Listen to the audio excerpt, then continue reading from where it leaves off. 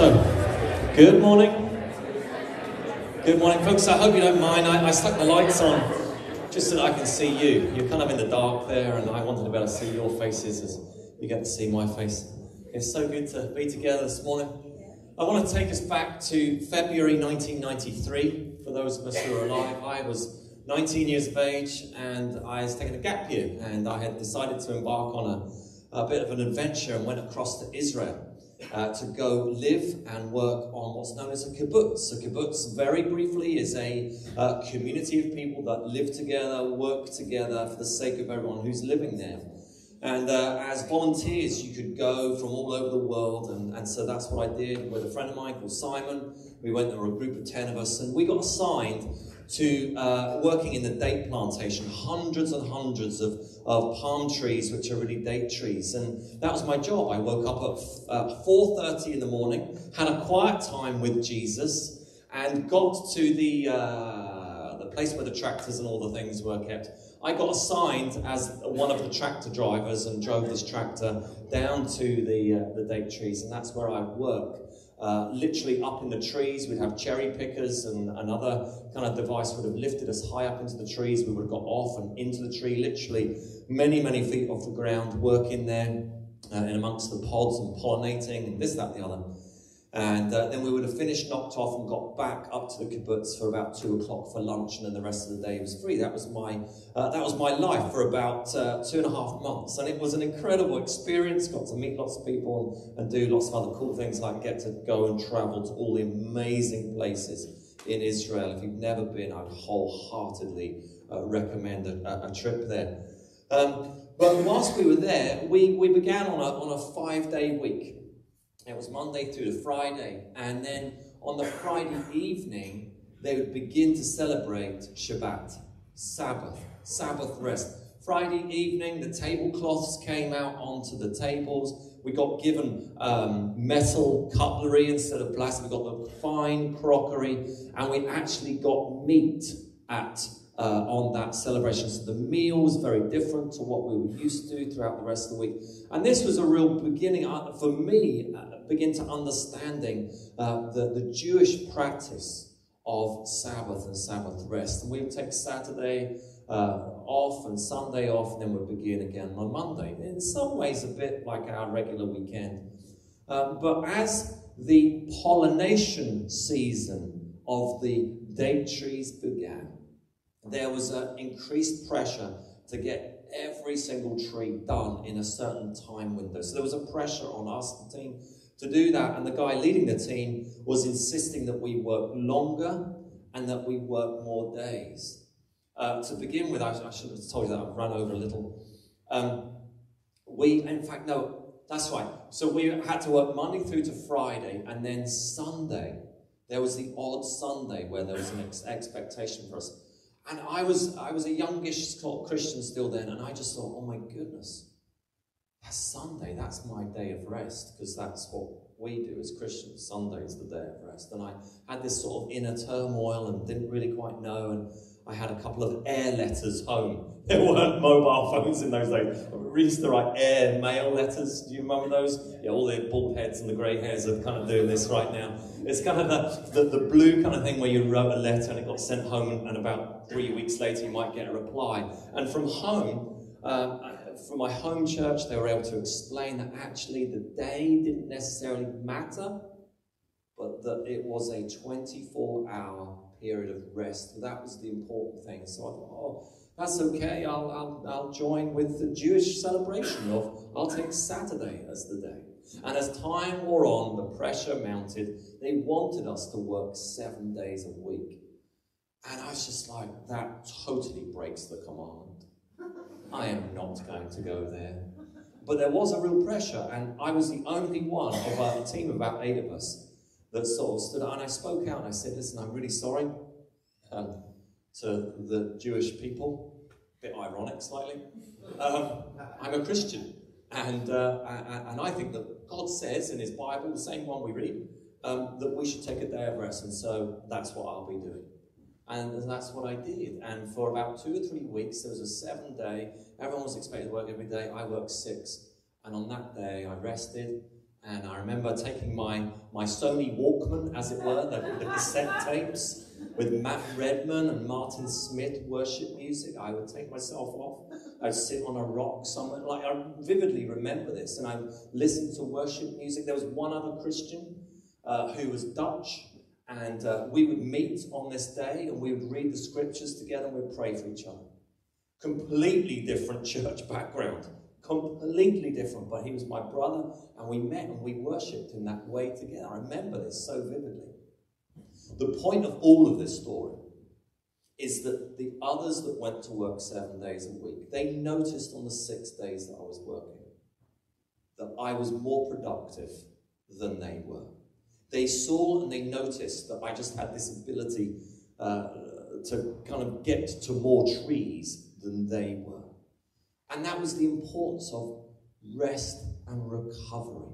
And actually the reality is this, and studies have been done, that we are more productive by doing less. Or we are more productive when we're on if we take the time to adequately rest and recover. And that is a massive part of why God says in his commandments, labor those days, but remember the Sabbath day. Keep it holy and take time to rest and to recover, to recharge the batteries and go again. What I find interesting is post-COVID is that many employers are pushing for a 4-day working week. Can we cram our hours, actually work slightly longer over 4 days and give ourselves even more time and more rest and more recovery to enjoy the purpose of life? This whole teaching season or series is a timely one as we come out and off the back of an exhausting period of time. We entered it burnt out. We went through it and come out the other side of it burnt out. Never before have we ever been on.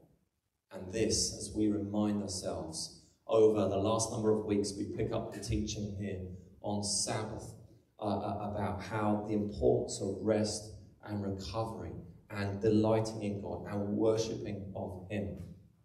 What was interesting is that on Monday past, our Leadership Essentials group that we're doing, a number of us, we're journeying on a once-a-month basis, developing in the whole area of leadership. We met at Antrim Coast Vineyard with a number of the folks there, and the session or the point of the evening was being before doing. And this whole theme came up again, the importance of being before the Lord, of resting and recovering and ministering and doing the stuff out of a place of having been with Jesus.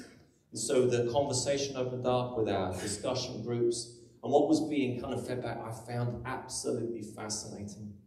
The number of people sort of my age that were recalling times, having grown up in households where Sunday was special. There was something incredibly different about it, where you would have met in the special room in the house that was only used on Sundays. That was the day when good food was made, where coffee was percolated, was something that was mentioned there. Someone in the group had said that they would do no schoolwork whatsoever on a Sunday.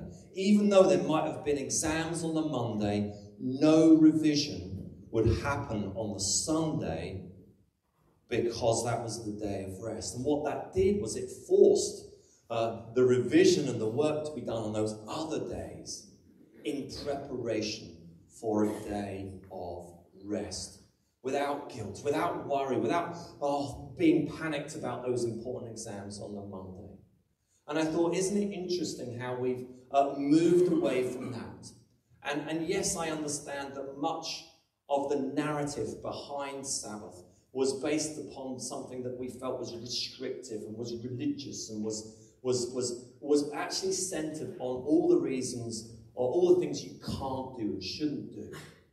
When actually, I think this series is about redeeming a God-given commandment to us, that if we practice it well, without being all kind of caught up in legalism, it will see it as something really releasing and really freeing and really joyful and really helpful for ourselves.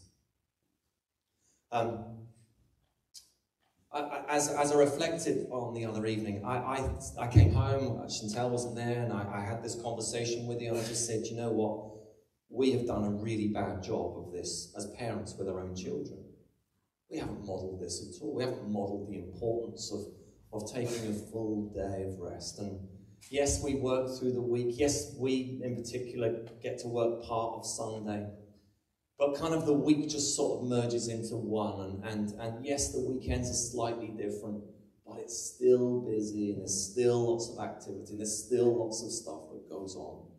And I do feel like this time is an opportunity for us to stop, to camp out, to consider things and make some changes. You get to hear 52 life-changing sermons a year. And I feel like these weeks, as we listen and as we practice, we're getting the opportunity to make some changes. One last thing, before I finally get to what I want to talk about. In fact, the rise in technology hasn't helped. Labour-saving devices, which we thought 20, 30 years ago, washing machines, dishwashers, tumble dryers, all of those things, we thought, oh my goodness, isn't this great? It's going to save us all this time, it's going to free us up and have even more time at the weekend. Compound that to technology and computers and, of course, tablets and phones and all the rest. Instead of saving us time, it's just made us have higher capacity, higher productivity, higher being on. And that is an exhausting thing. It's an addictive thing to be looking, constantly lifting it up. It's a habitual thing. We've talked about it before, and it is something that we would do well to get a handle on. I was going to do this as a notice, but I thought, you know what, it sets itself up really nicely in this to communicate something which I want to do really well and really sensitively. This might be a bit clunky, and I don't want it to be. I want you to hear my heart behind it. It's written in our February newsletter. Those of you who are signed up and get our newsletter, you'll see it written in there. And it's really communication between ourselves and our staff. And I say this in the context that we want to be really, really contactable. We want you to be able to touch base with us on anything and everything in the right way and at the right time. And so we respectfully are just communicating this in terms of, if you want to get hold of us, you can grab us every single Sunday. Come up to us, say hi, I'd like to chat about this, and it could be done today. That'd be great. Or actually something there, could we arrange another time during the week and we can meet up? Yeah, of course you can, no problem. If it's something that kind of comes up during the course of the week and you're just like, you know, really like to chat about that, then send us an email. We've all got email addresses, and please do that. That's probably the best form of communication to do that. You can avail of that. There's also through mobile phone, through a work mobile phone. So myself and Chantel, we have a pastor's mobile phone, and the number's very available, and it will be on the email, and it will be, hopefully, if it's not, it should be on our website as well. And then the office have a number of which you can call and contact, or text even. And Kate Crosby as well also has a work mobile phone. All of those numbers are available to you, and they would be the best way of contacting us on those. Many of you have our own personal and private numbers, and we would just ask you to consider, you know, whenever you do make contact with us, when you're contacting us, and the content and the nature of what it is that you're writing. So if it's Friday evening, and chances are we're going to be off, and you're sort of saying, hey, such and such is da-da-da, or what's happening, am I on Sunday morning? You know, that's probably not the best time to do that, and it's not the best method to do it privately through that. And can I also say, just the last point, is please don't use social media as a form of contacting. You know, please don't be using Messenger or any of those other, I don't know the rest of them, but It's a good job I don't have it. You can't get hold of me. Unless you follow me on Strava.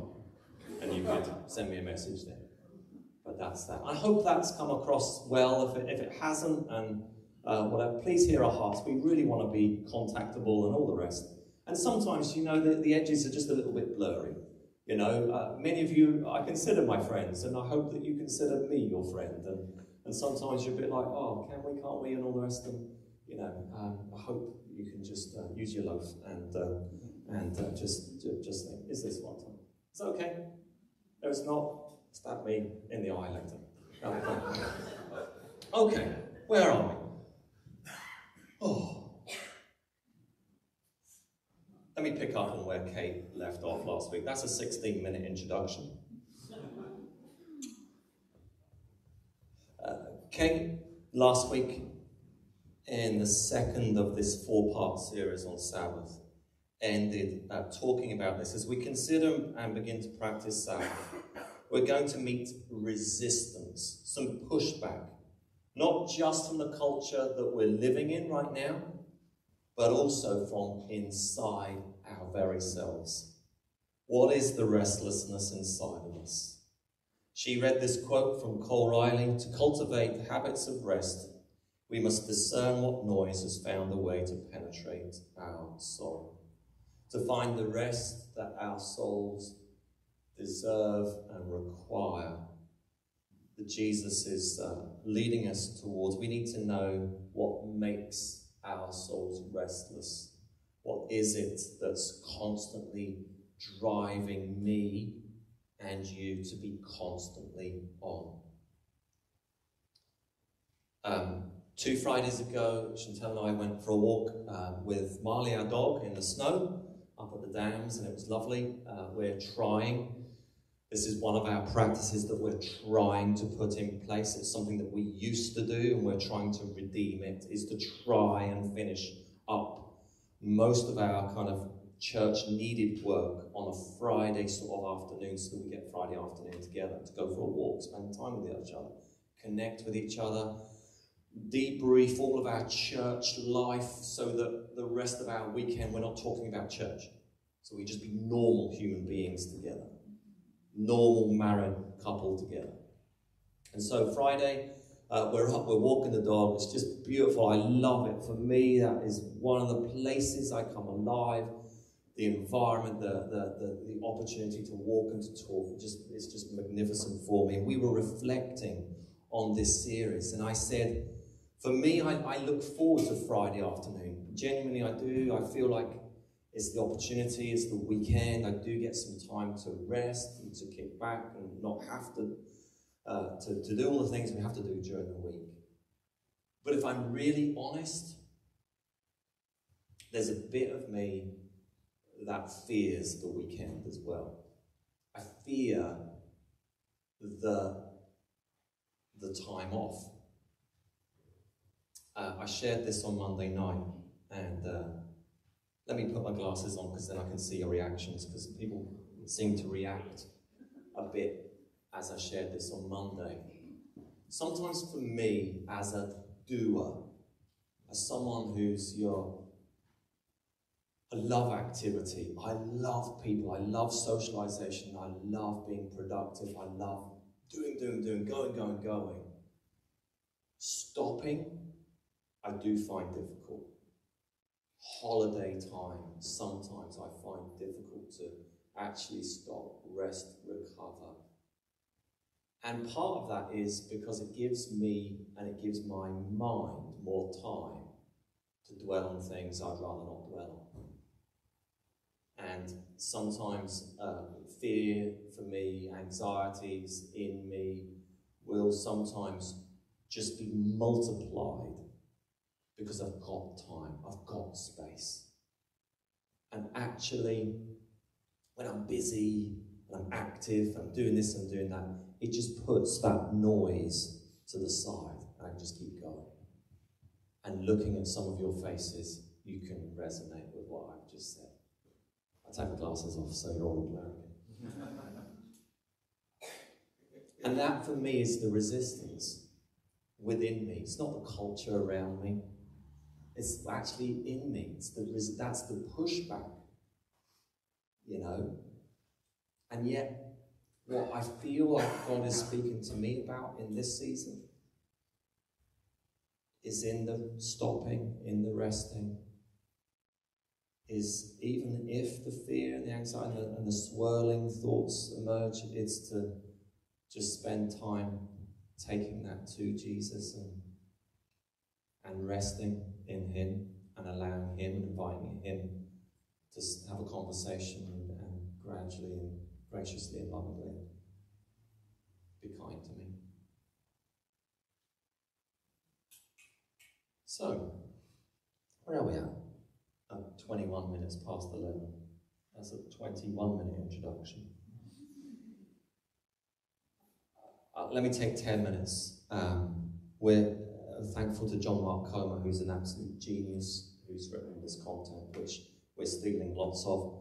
We're third week, it's delight, it's joy, it's not only do we stop, not only do we rest, but let us practice doing the things that we delight. So it's a little bit of a contradiction of what I've just said. It's not that we just stop, rest, and we sit in a room silent for 24 hours. There are some wonderful things that we get to do that we don't necessarily do on the other 6 days of the week. That is a celebration that brings about joy, that releases life to us. The Genesis story, we read that God saw all that he had made and it was very good. The word translated good is tov in Hebrew, and it can be translated as beautiful. There is some incredible stuff in our world that is wonderful and joyous and beautiful, and yet we're bombarded often by the busyness and the noise and the terrible things of what we watch on the news and things that we look at and scroll at when we look at social media or whatever it might be. Jesus himself said, in this world you'll have trouble. That's inevitable. But actually, in this world, God is inviting us to have peace and to have joy and to have celebration. And joy is 3 things. It's a feeling, it's a condition, it's a discipline. It's a feeling, and that feeling that you get when something good has happened, good has come your way. And it is something, it's an emotion that we get to feel. It's a condition. It's a way of being, but it's also a discipline. It's something that we need to practice. Richard Foster, who wrote that brilliant book, The Celebration of Discipline, who looked at lots of various spiritual practices.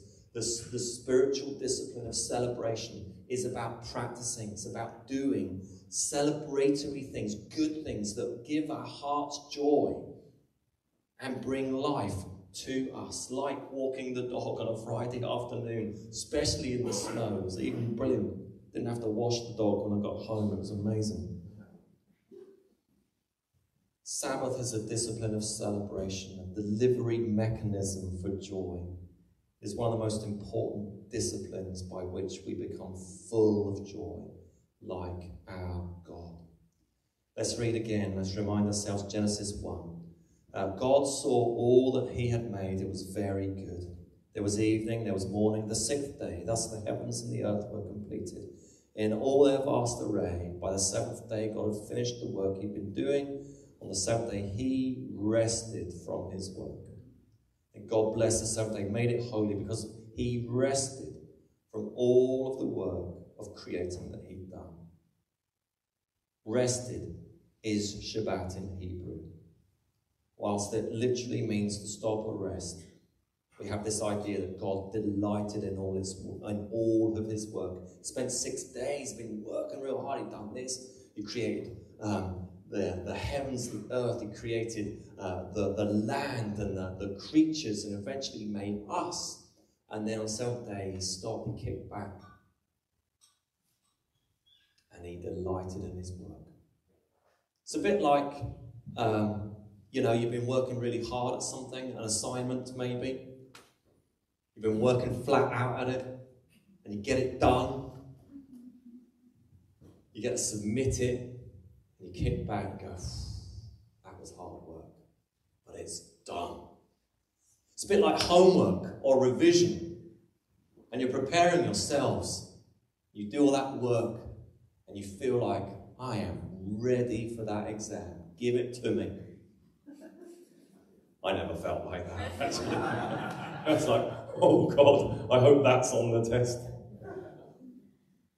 It's a bit like you've spent an hour or two cleaning the house. Everything is put in its right place. Even the kids' trainers are put away. The washing is done. Oh, I can kick back and make a cup of tea and sit down and admire my clean kitchen. The garden project that you spent days at, working at, digging and landscaping and planting and da-di-da. Sun comes out, you light the barbecue, you open a bottle of wine, and you delight in what you've just done. That's what Sabbath is about. It's about running hard, working hard. It's about kicking back and looking and enjoying and delighting. Delight. Let me skip to this bit here. Can we show that quote by Dan Allender? Have we got that? Brilliant. The Sabbath is an invitation to enter delight. The Sabbath, when experienced as God intended, is the best day of our lives. Without question or thought, is the best day of the week. It is the day we anticipate Wednesday, Thursday, and Friday. The day we remember on Sunday, Monday, Tuesday.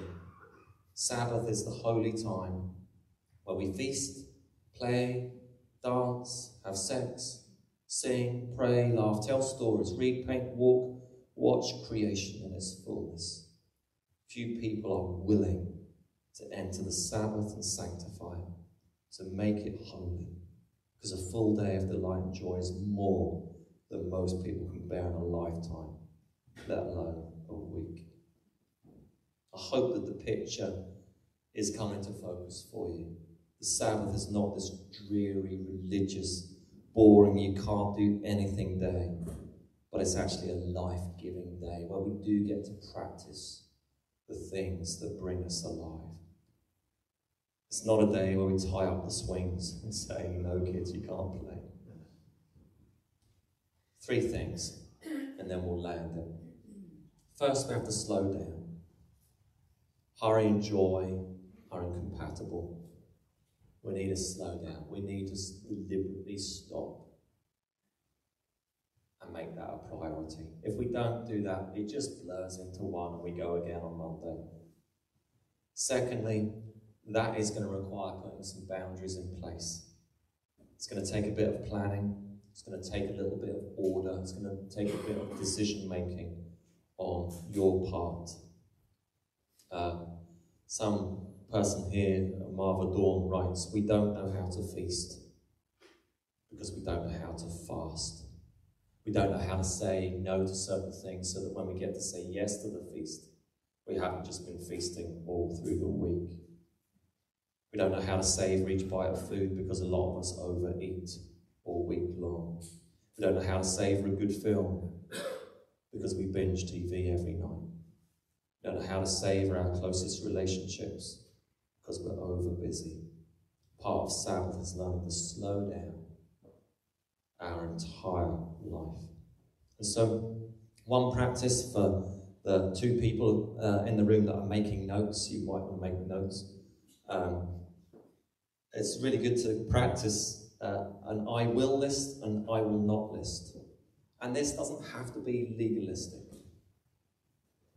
As you reflect, as you go away during this week, I will during the week, I will not during the week. I will on Sabbath, I will not on Sabbath. And again, it's not a set of rules and whatever's going to bind you up and hold you to do it, but something that's going to be helpful. So if you're a mechanic and you love gardening, go for it. But if you're a landscaper, maybe wait for a better time to do your own garden. If you're a mechanic, during the week, don't do your car over the weekend. Do you get the picture? It's those things, practice them if it's going to bring you joy, if it's not, what you do during the rest of the week. And then thirdly, most importantly, it will require you to give yourself the joy. Practice celebration. Practice those things. Today, I'm going to pamper my soul.